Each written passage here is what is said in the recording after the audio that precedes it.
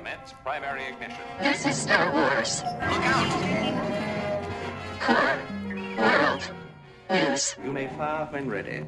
From the bright center of the galaxy, I'm Chris Combeck, and you're listening to Core World News, your whole-net news show for in-depth coverage and the latest stories from around the galaxy.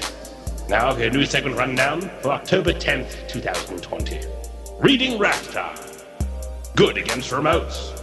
But first, Snoke's identity is finally revealed in the Star Wars book. Now, for your host, Ben Grant Adams, to discuss. Thank you very much, Rex. You know what's That's lovely. more disappointing than a secret that's never revealed?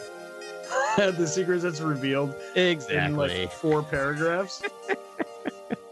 Yeah, I think I'm on the bandwagon of all those critics who said he never needed to get explained. You know, after seeing the film, I'm kind of I initially I had wanted him to be explained and that explored to a degree in the dark side and seeing the Uber villain and what he's all about. But ultimately, like I don't know if I ever needed this sort of an explanation. I mean, once I saw Snoke's in a jar, I was just like, "That's all. Just let's leave it there. Yeah. Let's the mind drift." Right, there you go. Snoke's in a jar. Just figure, ruminate on that for a bit. I think Ben was about to try to get us back on track to explain what we're actually talking about. Yeah, Did like, I read that right? What is this book, Adam? Like, what? It's the Star Wars book. Moving on. I Where'd you mean, buy this such I've a bought Star Wars a bunch of Star Wars No, books. no. And none of them were called the Star Wars It's book. the Star Wars book. Like capital THE? I don't. Yeah, I guess. I don't know. It's coming out, I think, later this month, October 20th, by DK, which is the one who does like all the art of The art of. Yeah, and I think they do the cross-section ones and stuff like that. I think. I adore the cross-section books, by the way. That's my favorite stuff. I love to put myself in like the storage container of the Republic, ship consular. Nebulon B1 frigate.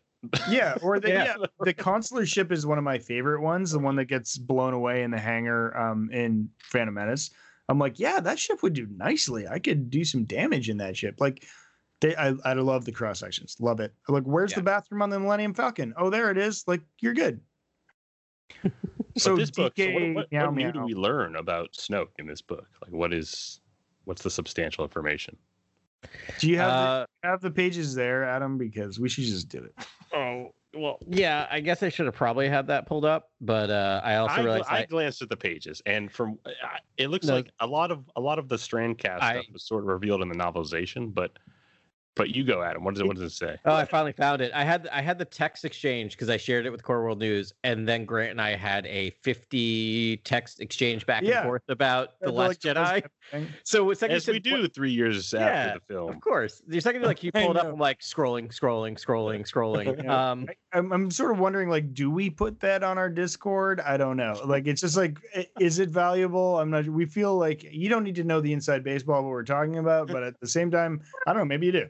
Maybe you do. Let us know if you want to hear the stuff. Like, it's not like we're not thinking about Star Wars. It's only the ramblings of a madman 90% of the time. But it's also, I will argue, it's thoughtful and none of it is like, it's not like trolly, it dismiss it. It's just like, let's parse apart a 30-second scene in a Star Wars movie for like 50 texts. Right. So that happened today. Yeah. So some of the stuff we learned about Snoke is that I do like this line. It is possible Snoke himself may not know his true nature. That's a great start to that line. So they're still trying to keep a little bit of mystery, but he is a Strandcast, an artificial genetic construct concocted by the resurrected Darth Sidious to be his proxy in power. The next line I think is the most telling, and it settles the debate that I think the three of us have been having for quite a while since Rise of Skywalker. And the next line is that Snoke has free will. You heard? Yep. But his actions and goals, autonomous being, not a puppet. Exactly. Right. But it says the next line is his actions and goals are still orchestrated by Sidious. So he is still the puppet of Sidious, but not literally like I was thinking. I thought he was an actual like homunculus meat puppet, no free will. Right. I mean, yeah. So let me just take my lap here. I actually thought he was a clone of an actual being. So like the actual being would have been the one we saw in the Kylo Ren series, because he doesn't look anything like the Snoke we saw in The Last Jedi. He's like, where he looks like he came from the Shire, but he would be like taller than 3 hobbits. But like that's the sort of, he doesn't look anything like him. So I was just wondering, like, well, maybe they cloned that guy and then that was the thing. But Strandcast seems to suggest that it was made from whole cloth. And we heard the word Strandcast in Mandalorian, referring to Baby Yoda. I think that's what Grief Karga thought that he was. Oh no, actually, our hero, the Mandalorian Din Djarin, thought he was a Strandcast. Right. So, I mean, they haven't really explored this theory much in the Star Wars galaxy, but they're using this to describe Snoke, and I think it might be made from whole cloth. But it's weird, like, why would you create a creature that looked like that was already like half dead? Angled. Yeah. Creature. It doesn't seem to make much sense. So maybe we'll learn more about Strandcast, but at least he was a thing. And I mean, I have another theory on all this, but I'll let you guys talk about it more. So you're thinking the host, the template for that clone is the Snoke character that we see in the comics, the Kylo Ren comics from Charles Soule. Yes, that's what I was thinking. I'm going to hold true to my headcanon that Snoke is cast from a genetic strand from Luke. I've always thought that because the Emperor was so covetous of Luke, it would be poetic for him to have created a sort of son or his own kind of personal Luke that he's corrupted. That's kind of what I've always wanted to see, and so I've always hoped that would be the case. But there's actually some revealed. I don't know if you bought that new. I don't think it's called Dark Legends book. I don't know if you bought that, Adam. I did, yeah. Oh, yeah. Okay. Oh, I did. Yes, I've read it. I read through it. Adam hasn't read it yet. There is a chapter. But I haven't read it. There is a chapter in there where they talk about Exegol and some Sith Lord, who was playing with cloning technology there, and the Snoke's host form could have come from that timeline, anywhere in the canon before this as well. It turned out there was So I mean, let's spoil that. Why not? I don't know. They because how many people are going to read this book? It was, I think, billed as young adult. It's like a scary stories in the dark for Star Wars. Follow up to that Myth and Legends or Myth and Fables book that I really enjoyed. Yeah. Right. Yeah. I think it was. And there was some good stuff. It was, it was actually pretty interesting. I mean, sometimes it was kind of, pithy and thin, but then they would come back and hit you with some real stuff. But this one was, I mean, huge, and it involves Exegol, and it involves 2 Sith Lords we've never heard of before. And one, they're both essentially chasing immortality, but that space was like a den for Sith specifically to chase immortality. Mm-hmm. And that's what that space was about. And hilarity ensues, etc. Tragedy and horror, and that all goes down. All you need to know is it's a trap. You will find that out when you watch it. All right. Yeah, but anyways, it does sort of lay the basic bedrock that, Exegol was a planet that was full of the dark side, that was astrologically placed in a way to benefit a regeneration. All right, interesting. I just was Wikipediaing Strandcast to see if we were missing anything, and we're not. There's very little sparse. It doesn't really define it, other than it has to do with cloning. So we don't know what that definition of Strandcast. That is just a Star Warsy word that's thrown out there, which again, I love. I love when they just make a word up and we don't know what that. Yeah, I mean, to me, Strandcast means a strand of genetics turn into a being. Yeah, I love that. And cast into a form, right? Yeah, and I love Grant's idea. I mean, to me, as we probably most of us remember, or at least are somewhat aware of, the original version of The Force Awakens opened with Luke's hand gripping a lightsaber, floating through, severed head floating through space, right? And so I love that this would be a nice little nod to that. If, Snoke, or not Snoke, Palp's found Luke's hand floating through whatever. And there's part of me that was really hoping that, similar to how Howard the Duck is in the Collector's things in the background of Guardians of the Galaxy. Part of me was hoping that like you would see in Exegol there was just a hand in a jar somewhere. That would have been such a wild cool moment. Yeah. Yeah, wild. Buck wild. I don't. Yeah. Why didn't they hire us? We're so good. A lot of people, I don't think that would be the route for a lot of people. I don't think a lot of people need it. Well, that's why it's the right move. Do you need to do the route for to name a character Snoke and have like the same, suffix or ending of the name as Luke? It just makes it feel like Shadow Luke or something like that. Like you're really being obvious at that point. But you don't even need to make it there. Like just have the hand slightly in the background as it's panning somewhere. And then people can decide, like we're doing, whether was used for Snoke or is that just a trophy? What is that? Another thing in this, that's hard. Another thing in the Snoke entry that I think is interesting, it says, through Snoke, Sidious sidesteps the tradition of dark side apprentices slaying his master to ascend. This is very interesting to me. Yeah, that's an important line, I think. He like disrupted the Sith rule of two by putting a buffer between himself and the protege. Yeah. And maybe he thought he had found the ultimate protege in Vader, but then upon Vader feeling sympathy and betraying Palpatine, he found that he didn't want disloyalty in his next pupil and therefore created ultimately a puppet of sorts. Yeah, I mean, which makes sense because he's essentially, I mean, who knows what he is? Is he a soul in a jar? Is he the decrepit monkey skeleton hanging from a jib arm that we see? And like even there, it's like you don't want to have a apprentice that wants to murder you because you'll just be murdered. Right. And I mean, from Palpatine's perspective, he kept trading up or trying to trade up apprentices until he finally got the one he wanted, and that guy threw him down a shaft. Right. So at that point, you'd be like, I'm done with apprentices, which I kind of appreciate that we get to. That actually is interesting character development by the time we re-see Palpatine. He's not looking for an apprentice. He's looking for a body to take over, right? Like he's looking to just be like, no, the rule 2 clearly doesn't work. The Jib Army is proof of that. See, we're just taking canon. Sorry, you go, Ben.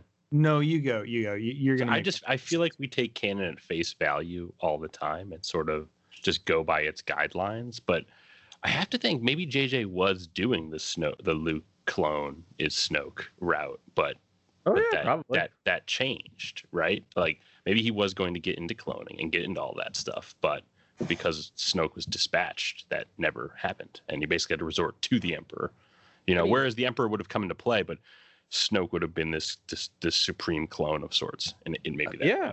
I mean, canon is evolving. That's what we saw through the sequel trilogy. Canon evolves as the new film comes out. It's somewhat locked in stone now that we have the 3, but anything can be retconned and changed, recanonized, right? We see that a lot. So yeah, I mean, I part of me is wondering that, Grant, because JJ had plans for Luke's hand, right? Like there's something going on there, and Snoke is a weird character from the start. Like I did not dig on Snoke, to be honest, when I first saw Force Awakens, because I'm like, cool, so we have the Emperor light. Like, what are we doing here with this character?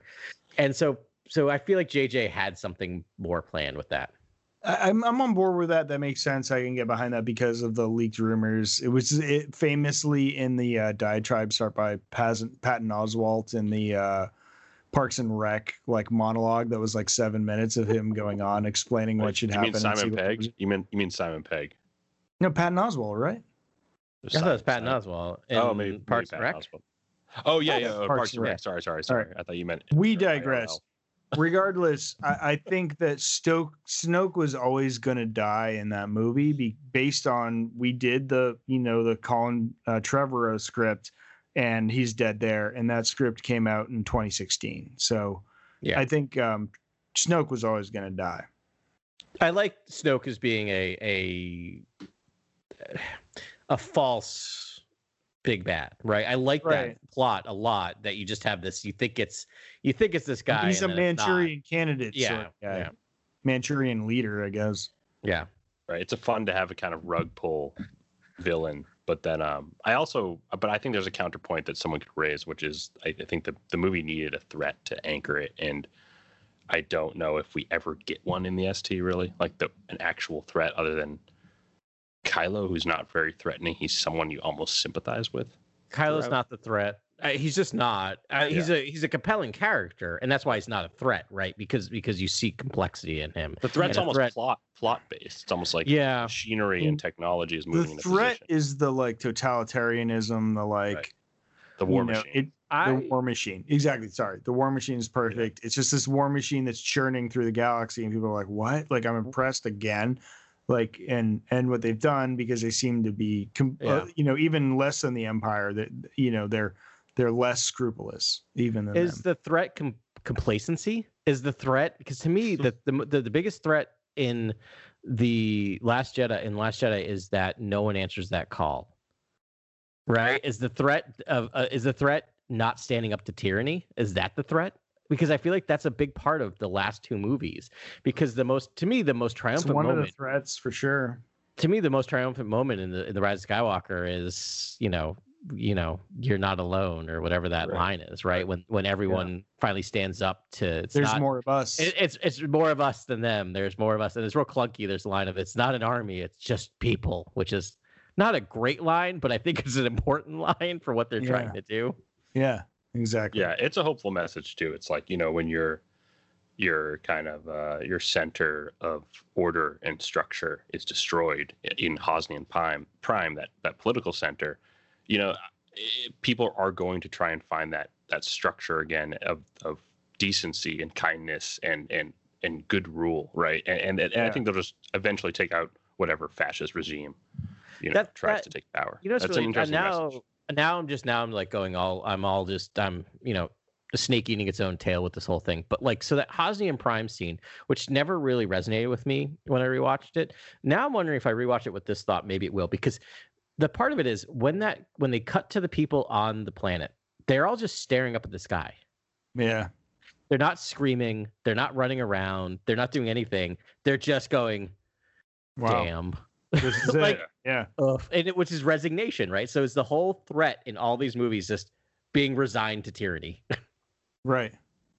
I mean, it's important message for now. I mean, obviously, like, the greatest threat to democracy right now is trolls. And like, but I mean, the bottom line is there's more of us than there are of them. Like, right? And our president. But yeah, it's true. Well, he is King Troll. I mean, he's King Troll. Yeah, he is the king of the trolls. That's for sure. Hobgoblin. Yeah, one would say. Yeah. But guys, we got off track. Let's keep talking about the Star Wars book. No, I don't have anything else. Yeah, I know. I can't wait to read the Star Wars book. When is this releasing? When's the publication date? It's October 20th. The Star Wars book? Yeah. Yes. And here's the short description. I feel like I've been waiting for this book all my life, guys. Yeah. If you want to good news, everybody. Farnsworth. If you want to comprehend, is this fake news, guys? Oh my God. Star Wars book doesn't sound right. Give up. How much book is there? Were you speaking, Adam? I'm sorry. No, I was not. I still don't believe this is a real book, by the way. So I'm looking at. I almost swore real bad. Now I'm on the Amazon page. Now I'm on to Grant's team. Is this really a book? And does it involve Star Wars? You know it's real because Pablo Hidalgo is the author. Oh, really? When's the last book that Hidalgo has authored? The propaganda book is quite good, guys. I've been advocating for that book for a long time, and you guys should buy it because it's propaganda wonderfully written. Sensing a theme here. All right. I don't know. The theme is propaganda and fake news, which is this book. Listen, don't let fake news dominate your life. But I just love that, like, Lucasfilm's like, you know what, all those other books you got, those are good, but you should try the Star Wars book. Oh, by the way, they're advertising just the right Star Wars book. I know. Well, that's a nice Star Wars book, but this is the Star Wars book. The campaign is, this is the Star Wars book you're looking for. By the way, DK, as opposed to the 15 other books you've sold me over the past 10 years. All right. How big is Star Wars written on the cover? That's important. It takes up at least 33% of the cover page. Good. Excellent. Good. That's good. Because if it was a measly 20%, I just wouldn't be satisfied. I mean, it is interesting. They're doing this big Snoke reveal, huh? All right. I mean, big Snoke reveal.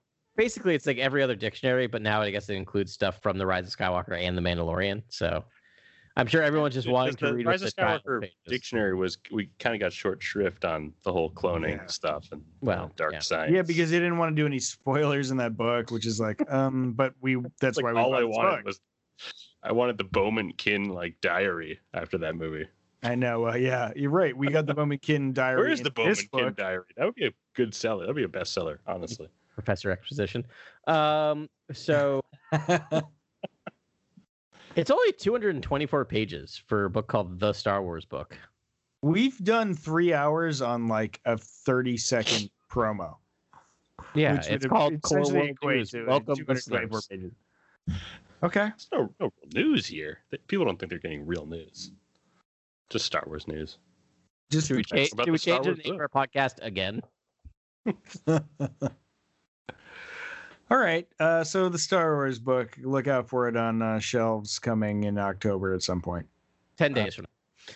10 days from now, exactly, which would be the 20th. Yeah, good math. Great. Great.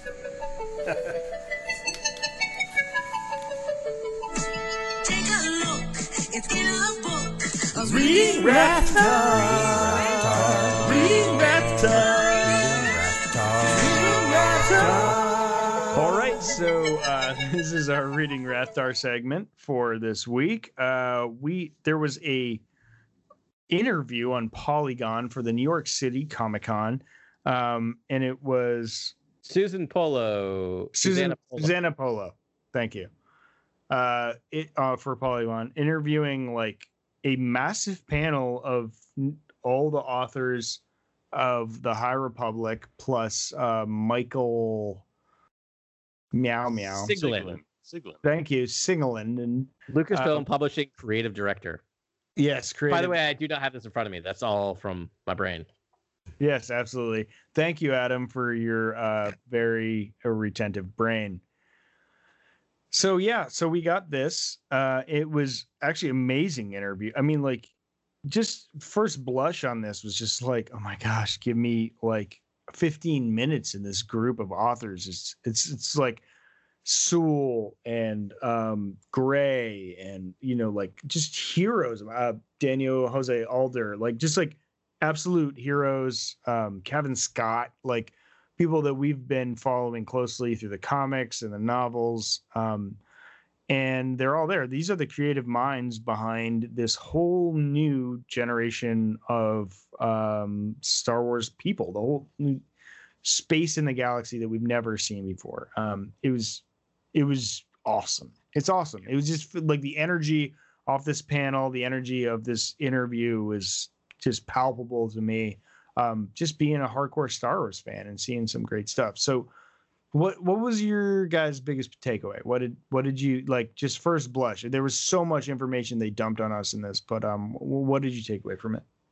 I mean, one thing that I really took away from it, and maybe this points to a personal issue I have, which is always like, don't live for now, look what's coming in the future, is that they clearly revealed, and I think they even referred to it as, this is phase 1, right? This is the High Republic, the Light of the Jedi, and they have an adult book, a young adult book, a middle school reader, a Marvel comic run, an IDW young adult comic run, and that they clearly have a second phase plan out. The title of that phase isn't out yet, but I mean, I love the thought put into this process, right? That this is like, they've clearly know what the story is going to be and told through multiple formats. And, because again, you can't get through an episode of Core World News without Adam referring to Marvel movies, right? But I feel like that's part of this, right? That they have something going through. And so part of me loves, and maybe this is a bit of a reaction to the sequel trilogy, is that this is highly planned out. They have something, they know where they're going. There's an overarching outline to the story plot, and that they're all going to tie in like that. Just hearing the phrase phase 1 and phase 2, which maybe that's a little bit of minutia, but that made me very, very excited for what we're going to get. Yeah, there's definitely a blueprint here, and it feels like there's going to be a long march to many, many phases that will go on into perpetuity until the prequels. Honestly, though, this story could extend further than we know. But ultimately, it has to do with this great disaster that they then talk about at the beginning of this interview, And Right. not a lot is divulged because I think Michael Siglin, the creative director, simply just gives a summation of what was in an excerpt from Sewell's book. Right. And it's basically about. Give me a second creator. here. I've pulled it up. I'm just going to go through the names that are here and their associated publications, just so we have this as a baseline here, so we know what we're talking about. So Susanna Polo interviewed. So Claudia Gray is working on the young adult novel Star Wars: The High Republic Into the Dark. Charles Soule is the way they pronounce his last name. I always thought it was Sewell, but I don't know, they call it Soule. He's doing the novel. So this is the novel, High Republic: Light of the Jedi. Justina Ireland. That's the book I'm referring to. Yeah, like this is, so that's the core like canon thing. But like this interview made me think I need to read the young adult novels, which I've never really felt that great a draw to. But if we're gonna get into a whole new world, these are all synergized and put together. And I think Justina Ireland's book, A Test of Courage, is a book I'm most anticipating because it features a 16-year-old Jedi Knight. This character has already ascended the ranks at 16, so that's pretty young to be. Vernestra Rowe. Jedi warrior. Yeah, fascinating. Rowe, exactly. Daniel Jose Older is the comic series High Republic Adventures, IDW. So that's young adult. That's young. Yeah, young adult. Yeah. And then Kevin. Both though, or is that just the young adult comic series, IDW? So IDW has the rights to Star Wars young readers, and then Marvel has anything that's kind of like right, adult readers. And that's the one he's going to do some Yoda with Padawan series there. Daniel Jose Older is going to do the comic series High Republic Adventures. We just did that. Kevin Scott is going to do the Marvel comic series Star Wars: The High Republic. And then it was Michael Siglin was also there to sort of make sure no one broke any. No one broke their or broke their NDAs. NDAs, But I think what's also interesting about these authors is we've seen most of these authors before. Justina Ireland, the name sounds familiar, but I can't remember anything we've read from her. No, I can too. I think it was awesome, but I'll look her up right now. Yeah, so you look at her up. But one thing I thought was really interesting is that we've read all of these authors before writing both young adult and full reader books, right? Adult books. And I think the plan for phase 2, they already revealed that some of them are switching around, right? So I think like Claudia Gray might be writing the kind of novel. Right, like I love the fact that they're trading off through phases. That some of them are going to write. They're not going to all stick with the same area. That some are going to move over to the comics. Some are going to move over to the things. And I love this. That this is the inner workings of this really interesting. Right. So Justina Ireland, she wrote Star Wars: Lando's Luck, Flight of the Falcon #1 in 2018, and also in 2019 wrote Spark of the Resistance, Journey to Star Wars: The Rise of Skywalker #3. And I think we did do the Spark of the Resistance. That might be what. Did we not read and cover that? I feel like we read and covered. We might have. That sounds vaguely I think we did familiar. Also, Lando's Luck. So she wrote these are. I think she writes a lot of the middle school novels. Which when me, my touch of OCD makes me read everything from Star Wars. So I even wrote these. And Lando's Luck was actually kind of a fun, quick novel. And it also reveals, this was the one that we reveal that that Rey and Chewie dropped off the Millennium Falcon to after The Last Jedi to after Batuu, and it was infested with porgs. So I appreciate the novel for that. So she's a fun writer. That's a fun book. She was awesome. She stood out in these interviews. I mean, listen, they're all legends. And like to be able to speak with any one of these writers would be the whole high point of my life. Like I'm just so respect their creativity and what they've done in the Star Wars galaxy so much.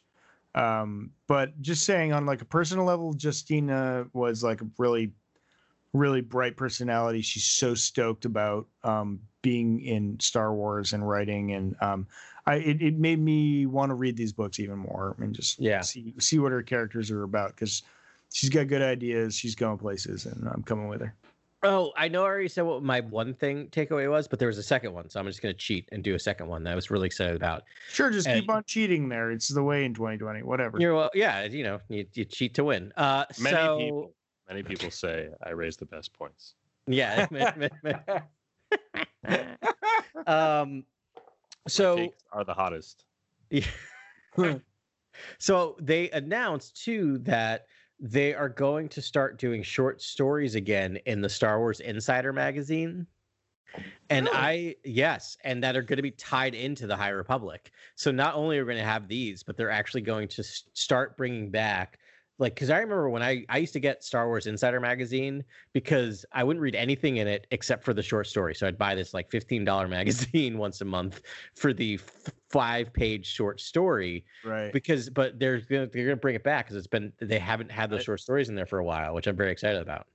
I still have, I think, many of those in a shoebox somewhere. Nice. Grant, what did you see? What you love? Obviously, again, they cover the Great Disaster a little bit, but I think it's just a summation of what that was in the excerpt of Charles Sewell's book, Light of the Jedi, which was just when the Legacy run, that giant freight transport collides into something in the void. There's some sort of like tear in gravity or in hyperspace. Yeah.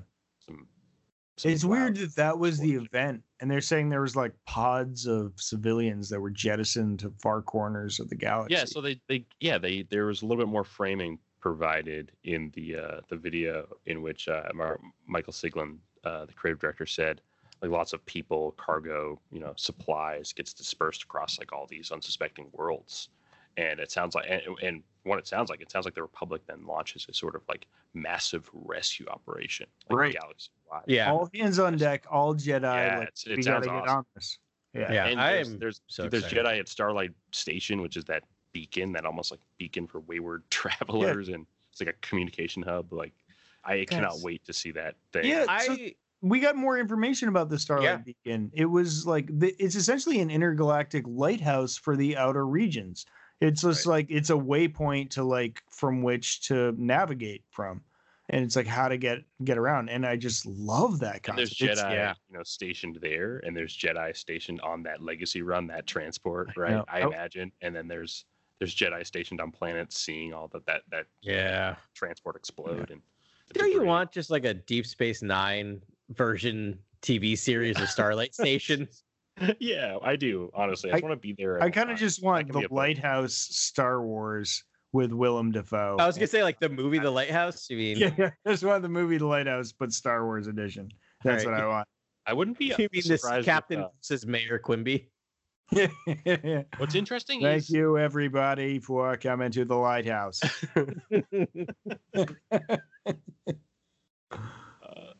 What's interesting? What's happening?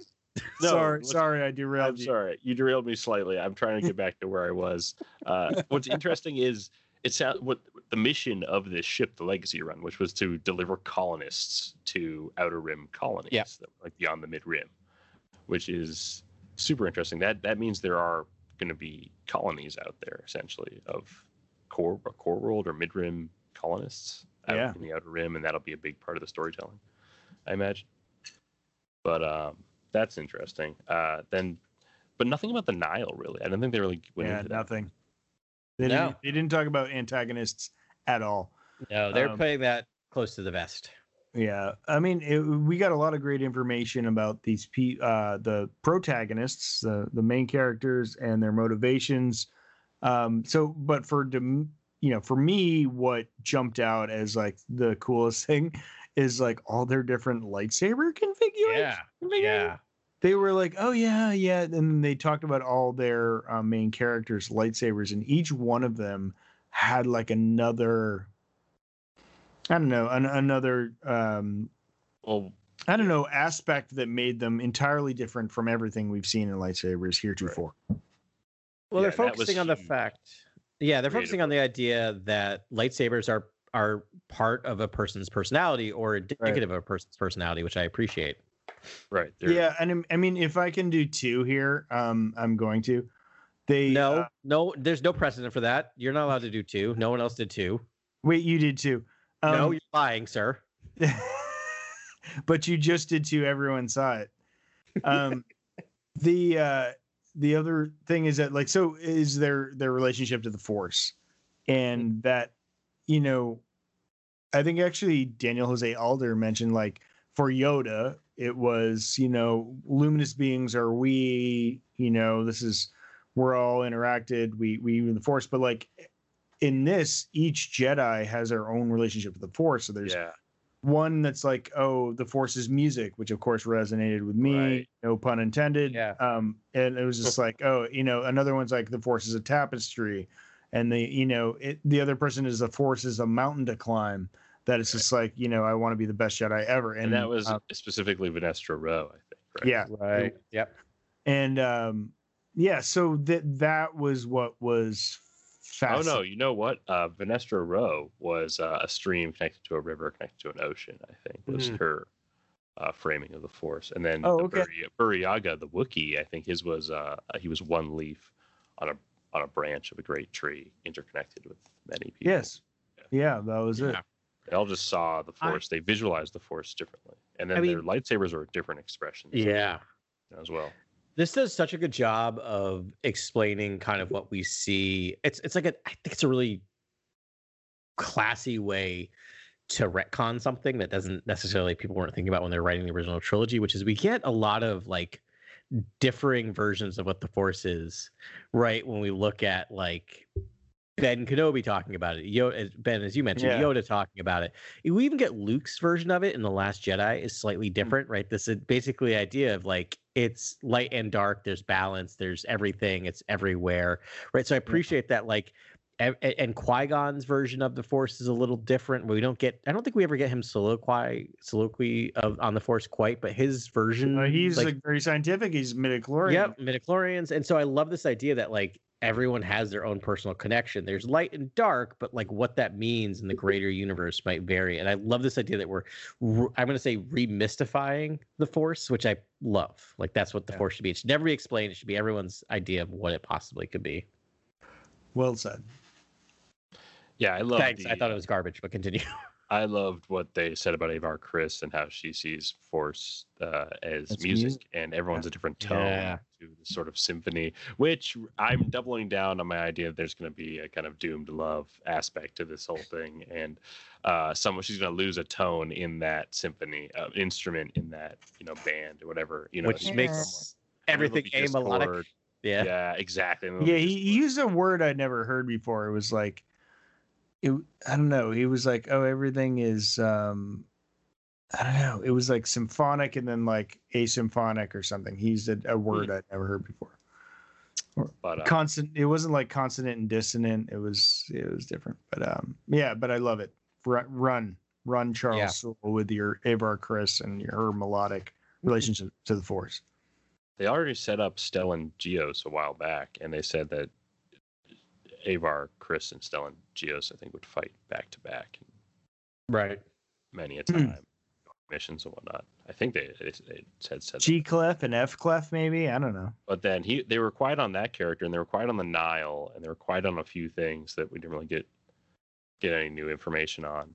I'm starting to. Do you guys think that I have some questions for you guys? So obviously, this great disaster happens.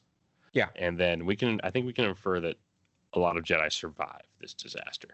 Yeah. No one's wiped out. Nothing's really wiped out. Yeah, but they're called to act. They're all called to action. Called to action afterwards.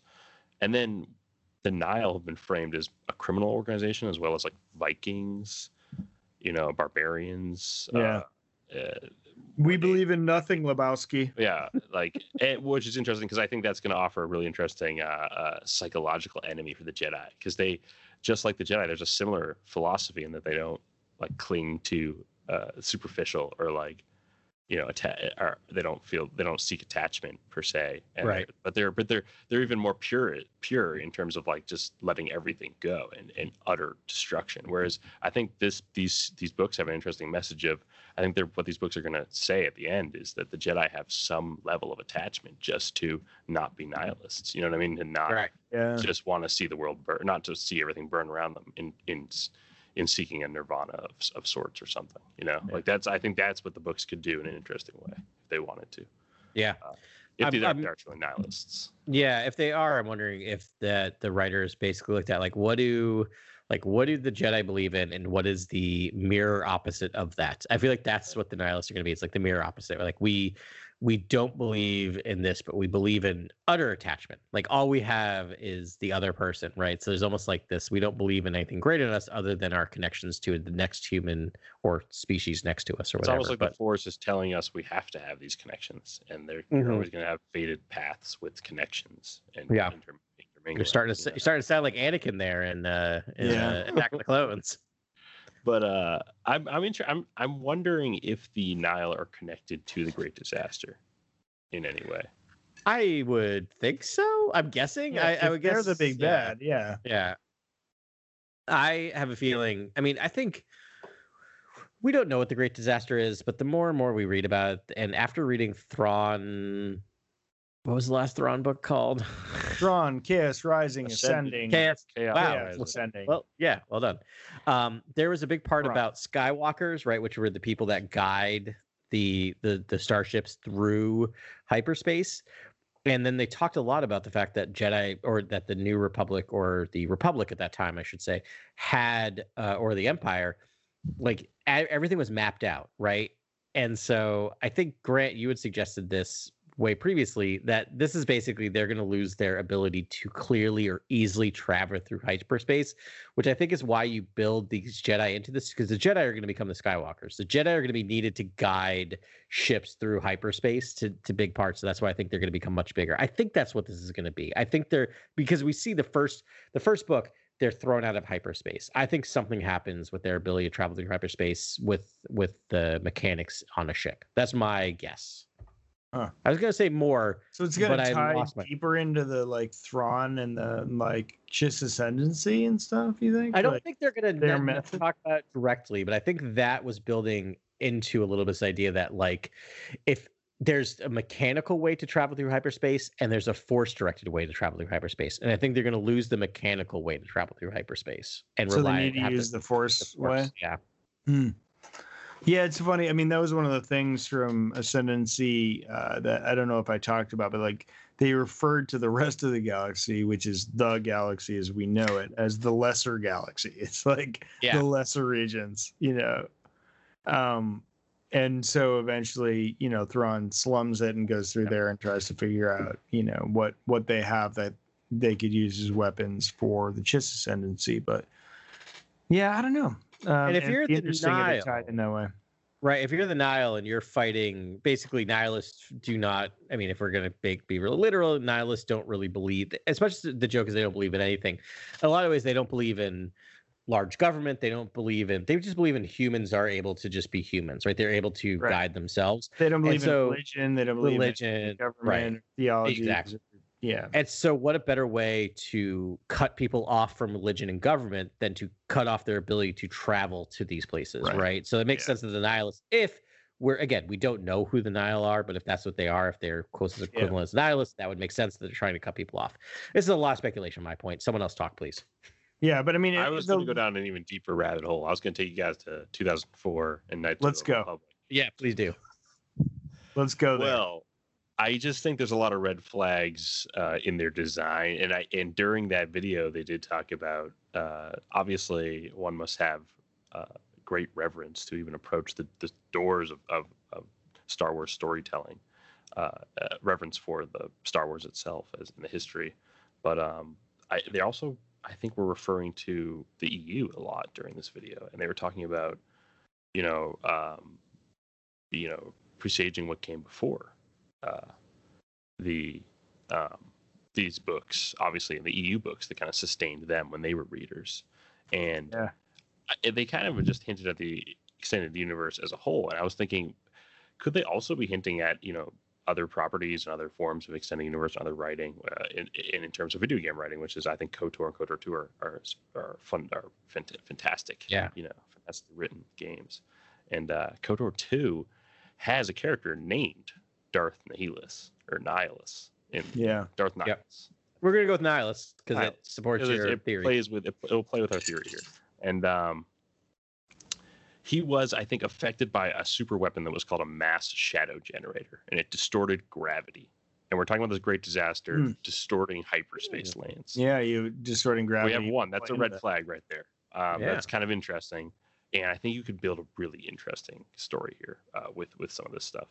So they could be like the disciples of Nihilus. He's then contorted by that disaster, and he has to encase himself in his armor to survive because of that gravity distortion. What do we know about the Nile? They all are like, all their heads are encased in like heavy metal helmets. Like, they're almost all of them are encased in this like this heavy, overbearing, armor. Yeah, I love this idea.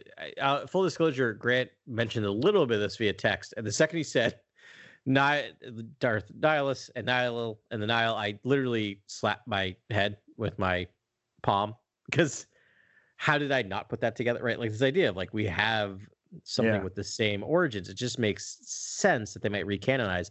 And then I think we were texting back and forth, and I started texting. There's a lot of this where like Grant and I are texting writing a text at the exact same time. And then we hit send, and they say the polar opposite thing, which is I love, which is so much fun. And my text was originally, I really don't want them to be Force user or have any connection to the Force. I love the idea of just a non-Force threat. And Grant had an opposite idea that I love. And usually what happens with this is then Grant's comes through immediately, and I just write back, I'm wrong. I like Grant's better. So Grant, what was your thought about this? Because I love this idea. Do you remember? Am I putting you on the spot? You are putting me on the spot because I don't know specifically which text. I think we've texted each other probably 5,000 times in like the last 3 days. Yeah. Do you want a little refresher? Refresher. So I know we text a lot, so it was a little unfair to put you on the spot. But you talked about the fact that maybe they're kind of like vampires, right? This idea that they don't really have Force powers, but they kind of their connection to the Force is that they consume the energy of others. The hunger. Yeah. Right, because we know Darth Nihilus was a Sith Lord of hunger, and he would destroy, he would eat planets and like eat and sustain himself off all the Force energy from a planet. And I don't know what's more nihilistic than just destroying a planet on a whim. Yeah, for food, just for eat. Like that is what is that? It's like, do I want a bag of Doritos? Do I want a calzone? No, planet. I want a planet. I could see a lot of cultists rallying around that, calling themselves the Nile. You know what I mean? Yeah. Easily. But I don't think they need to Force abilities, like per se. I don't think they. You're saying just there's a hunger to like maybe vamp people or siphon the Force from people or something. Yeah, that's not. They're not really like they're not using lightsabers. They're not doing anything, but they're energy vampires. I do want to shout out, because we kind of talked about old Republic stuff. We did get a question kind of on our Discord by one of our listeners, Casual Jason, who asked, "Are you generally okay with collapsing / absorbing the old Republic stories into the High Republic?" And Grant, kind of based on your idea, it sounds like you're pretty cool with some of that. That's how they want to do. If they want to do something like that, I'm open arms. Like I love that idea. Also, something else that just another connection I just made is that the Nile remind me of the Wild Hunt from The Witcher. Like, do you know do you have the Witcher game? Yeah. Those guys would just like bust out of like portals and like gravity distortion and just appear, and they were this kind of like traveling band of raiders, hunters essentially, but they looked like a raiding party because they looked intimidating, and they would just come out of a portal and like raid for like supernatural beings, and then like go through a portal and disappear again. And I was like, I kind of getting that feeling from the Nile, just like if they are connected to the Great Disaster and hyperspace travel or gravity distortion or whatever, But yeah, interesting. Yeah. I mean, for me, I'm totally okay with it. I never played the Knights of the Old Republic, games. Unfortunately, I mean, I actually did play one for a minute until my iPad couldn't handle it anymore and just died.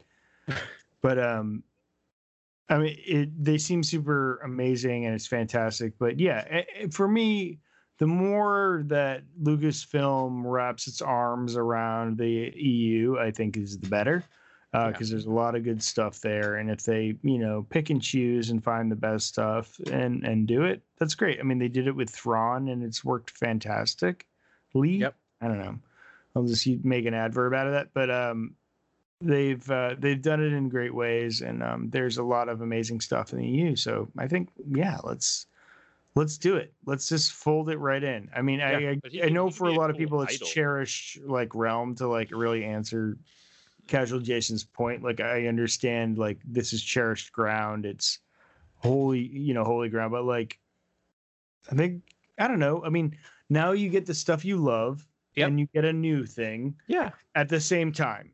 Exactly. And so it's like let's just get now you have new content and it's a little bit more and now it's canonized and it might be on the big screen, it might be on the comics. Like I just think more is better always. And if they end up covering the thing is so far they've been very respectful of Legends and haven't like trampled on other Legends stuff egregiously. Right. So I don't think they'll do it in an offensive way. I think if they cover similar ground, it will fit like a puzzle piece rather than just trample on it. My understanding of the story group is that the philosophy is that anything, unless otherwise directly contradicted, you can consider still canon from Legends, right? And so you can read the old EU, Old Republic, anything in the past, and just assume that's canon unless otherwise told. And so I don't think they're ever going to actively.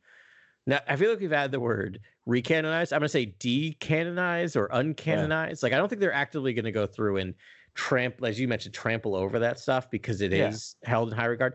It's tougher with the stuff post the original trilogy because they had to tell a sequel trilogy. So yes, you have to get rid of Jason and Gianna and Anakin Skywalker and Ben Skywalker. You have to get rid of that stuff, unfortunately. But the stuff previous in the past, I think they're just not going to touch unless they can find a way, like you mentioned, Thrawn, and actually bring it into the story. They're just going to say, "Yep, it exists." If we didn't say it didn't exist, so you can pretend it exists for now.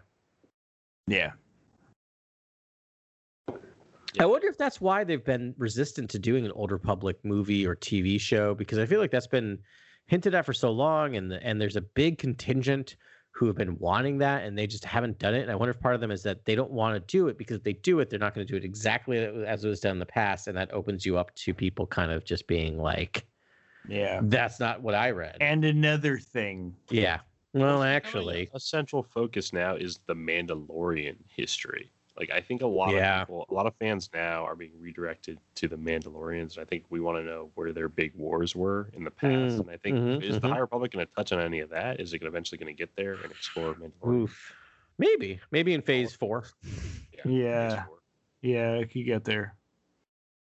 I feel like so much of Star Wars, and for understandable reasons, is everyone just trying to stay out of each other's lanes.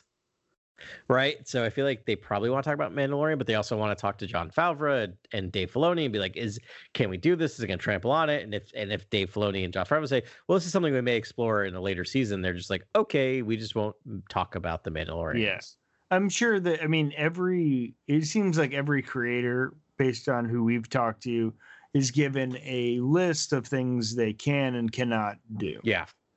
But this is an A+ group of authors that have done, Star Wars books in the past, and they've been given pretty much free reign to just create in this world. But they did suggest, and maybe it was Siglin that mentioned it, that they would tie into the Skywalker saga. Like they're like, we're gonna get back. They're like, don't worry, like, we're going to actually bring you, there will be references to the Skywalker saga somehow, which is cool. I mean, we all love, Easter eggs and things that point towards the things we love in the Star Wars galaxy, but not really necessary here, but interesting. So I hope it's done deftly and lightly, that maybe it's just for there if you care about it. Don't shoehorn it in. But I mean, there are multiple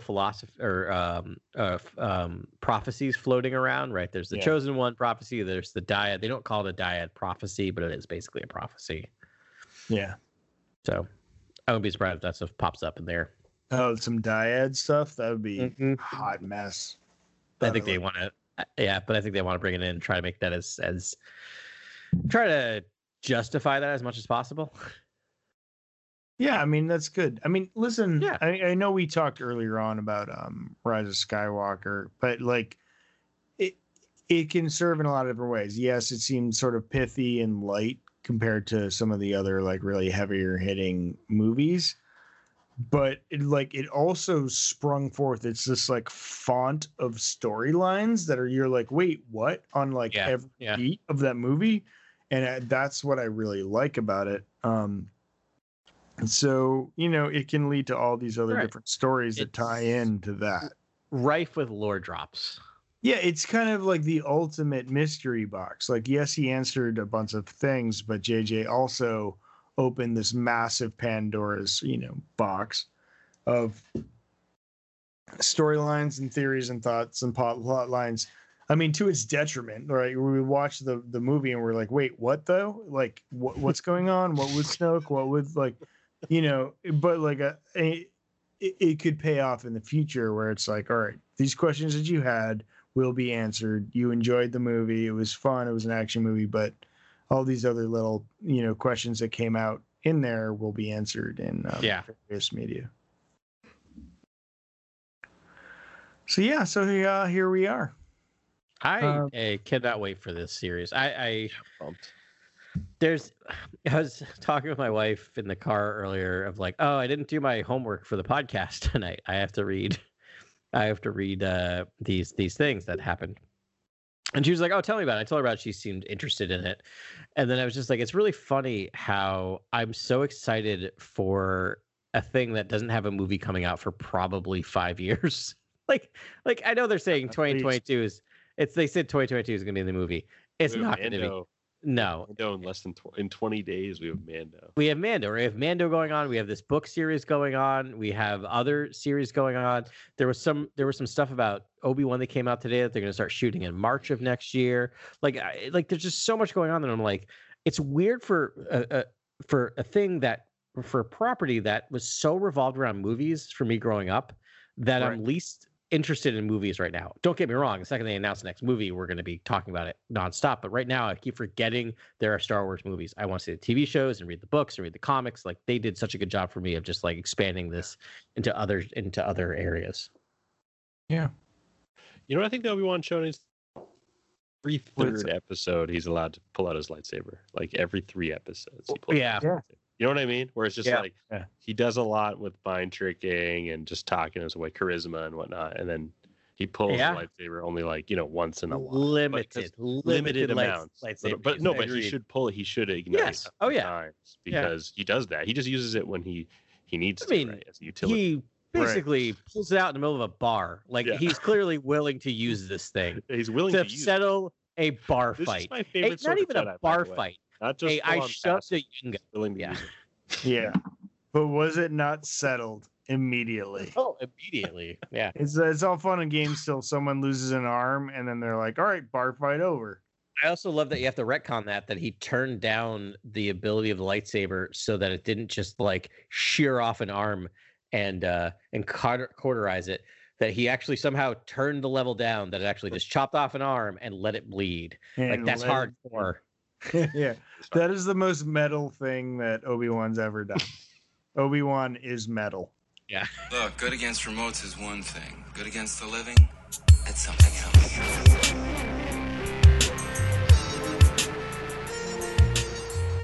All right, here we are for Good Against Remotes. This is our video game special. And we're going to do a little catch-up here on Squadrons and see where everyone is at. I got to say, guys, I am liking the TIE Reaper more and more, and the U-Wing, the support class. I think they're big game changers, and I'm trying them out more and more and using them for, to support my team. And then playing as a fighter and getting buffs by the support class is pretty useful too. And people like if you're not getting those buffs, I don't know if you're gonna win that match.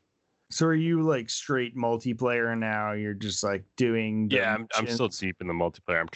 I'm really trying to rank up as quick as I can. Nice. Customize my TIE fighter. What's the fastest way to rank up? I mean, because I know you can rank up during dogfights, but do you rank up faster? I don't think you can't. You can't rank up during dogfights. It's just ranked.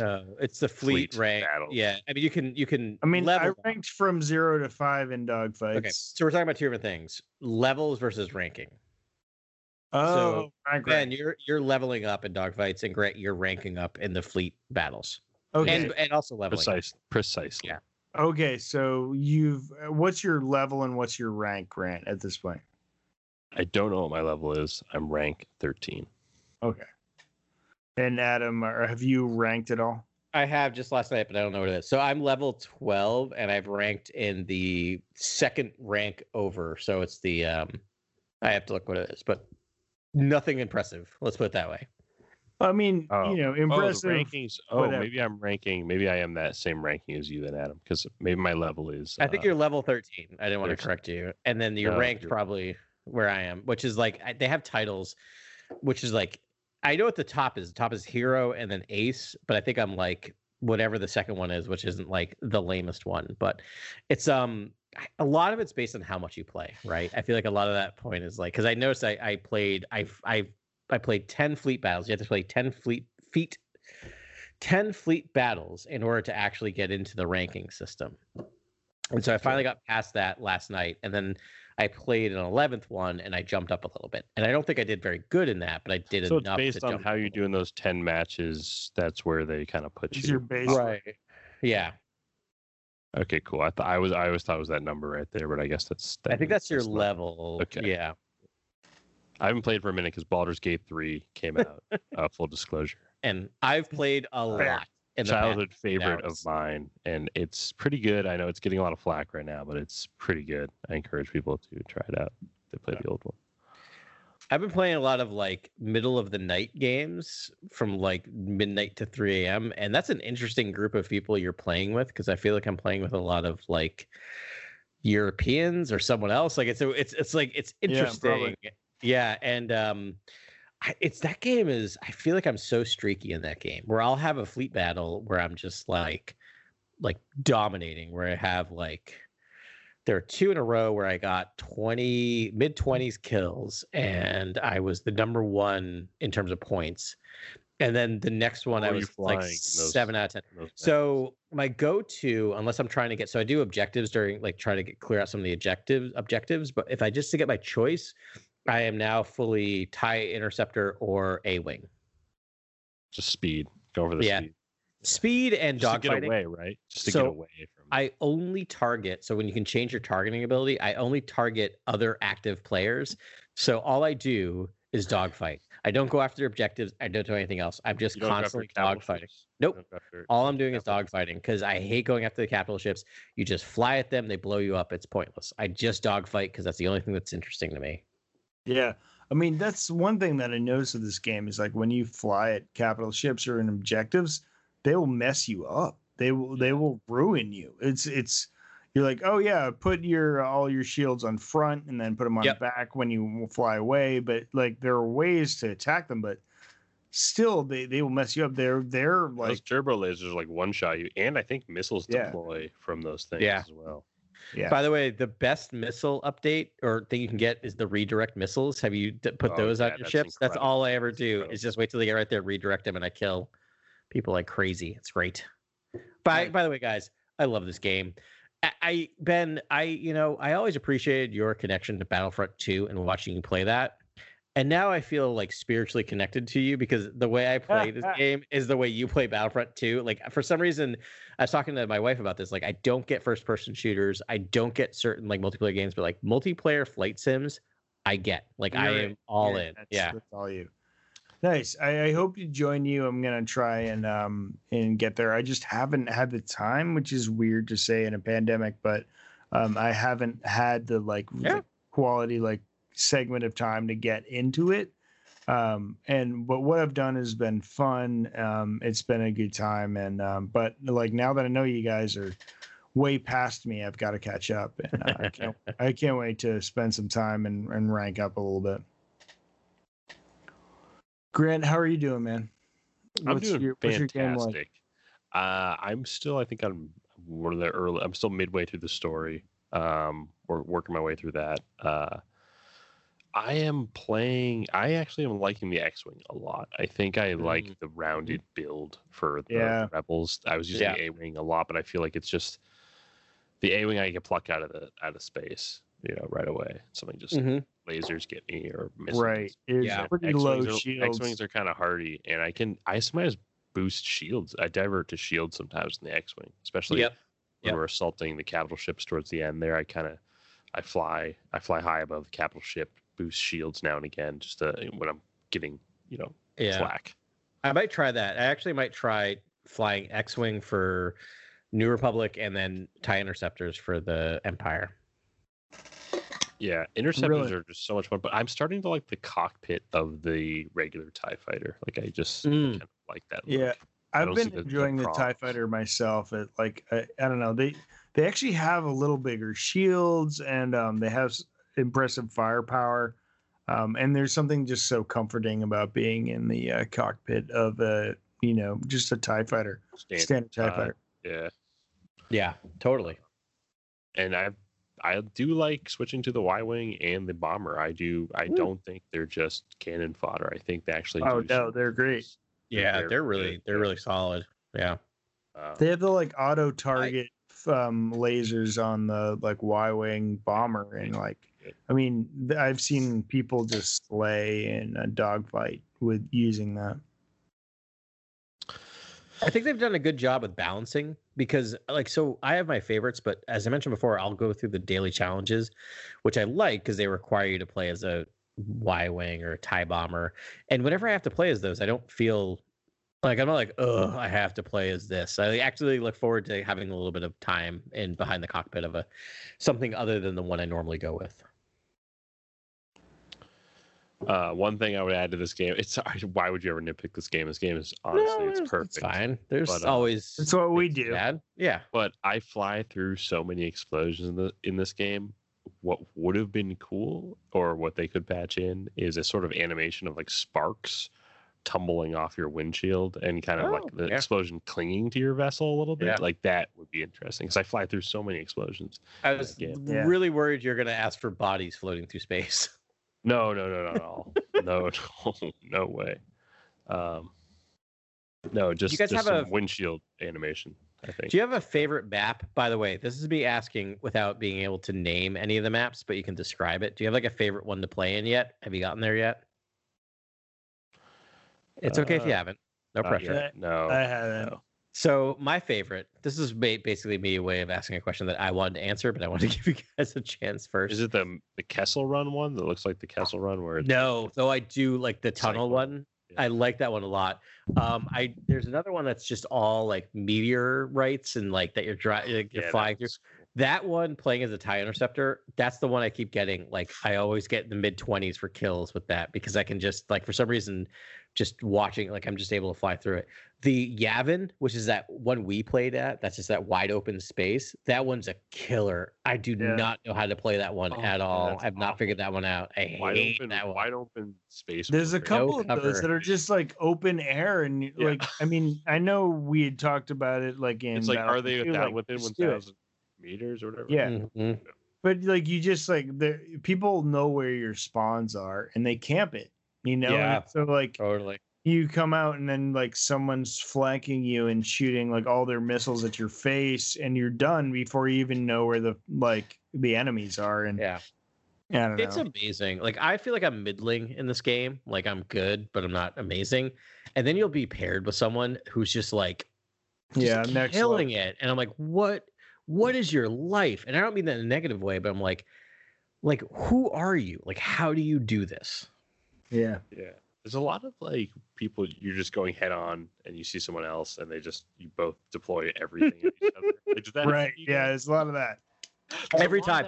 That's how I started every match off. It's every time for me. Yeah. And then what I'm thinking this is strange. I'm going to go on another kind of tangent here, but what could be interesting is if when you're spawn, you're kind of on rails and it brings you to the battle in a way where it's break attack formation, and it just throws you in a randomized kind of ball and cup maneuver into a random area of a vector of space, and then you approach from there, and then that would get rid of the whole spawn going head on with someone and just firing everything. It would also get rid of me checking my phone when I'm 4,000 meters away and I'm just full blasting engines and I'm like, well, I got a minute here. So let's see if 538's updated the polls yet. Let me check on that. Oh, okay, now I can actually play. Are we 14 points or are we 20 points? I don't know.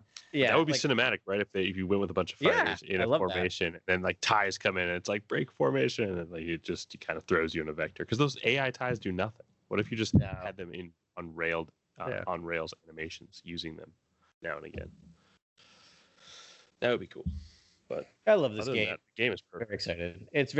It's very like you just do the same thing over and over and over again, but I like the same thing I'm doing over and over and over again, so I'm happy. It's like Ben with Battlefront 2. Indeed. That's the way it sounds. I can't wait to jump in a little harder on this so I can hang with y'all. So play Squadrons. Give it a shot. Or Battlefront 2. Battlefront 2 is still there too. Keep it alive. I know the Squadrons, Fallen Jedi. Yeah, Fallen Order too, man. It's still out there. So we've got a plethora of games that are still alive right now, which is super. So great work, y'all. Thanks very much for listening to us. And as always, may the Force be with you.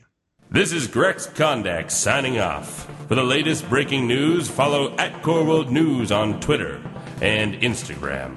Thank you and good night. Remember, the Force will be with you always.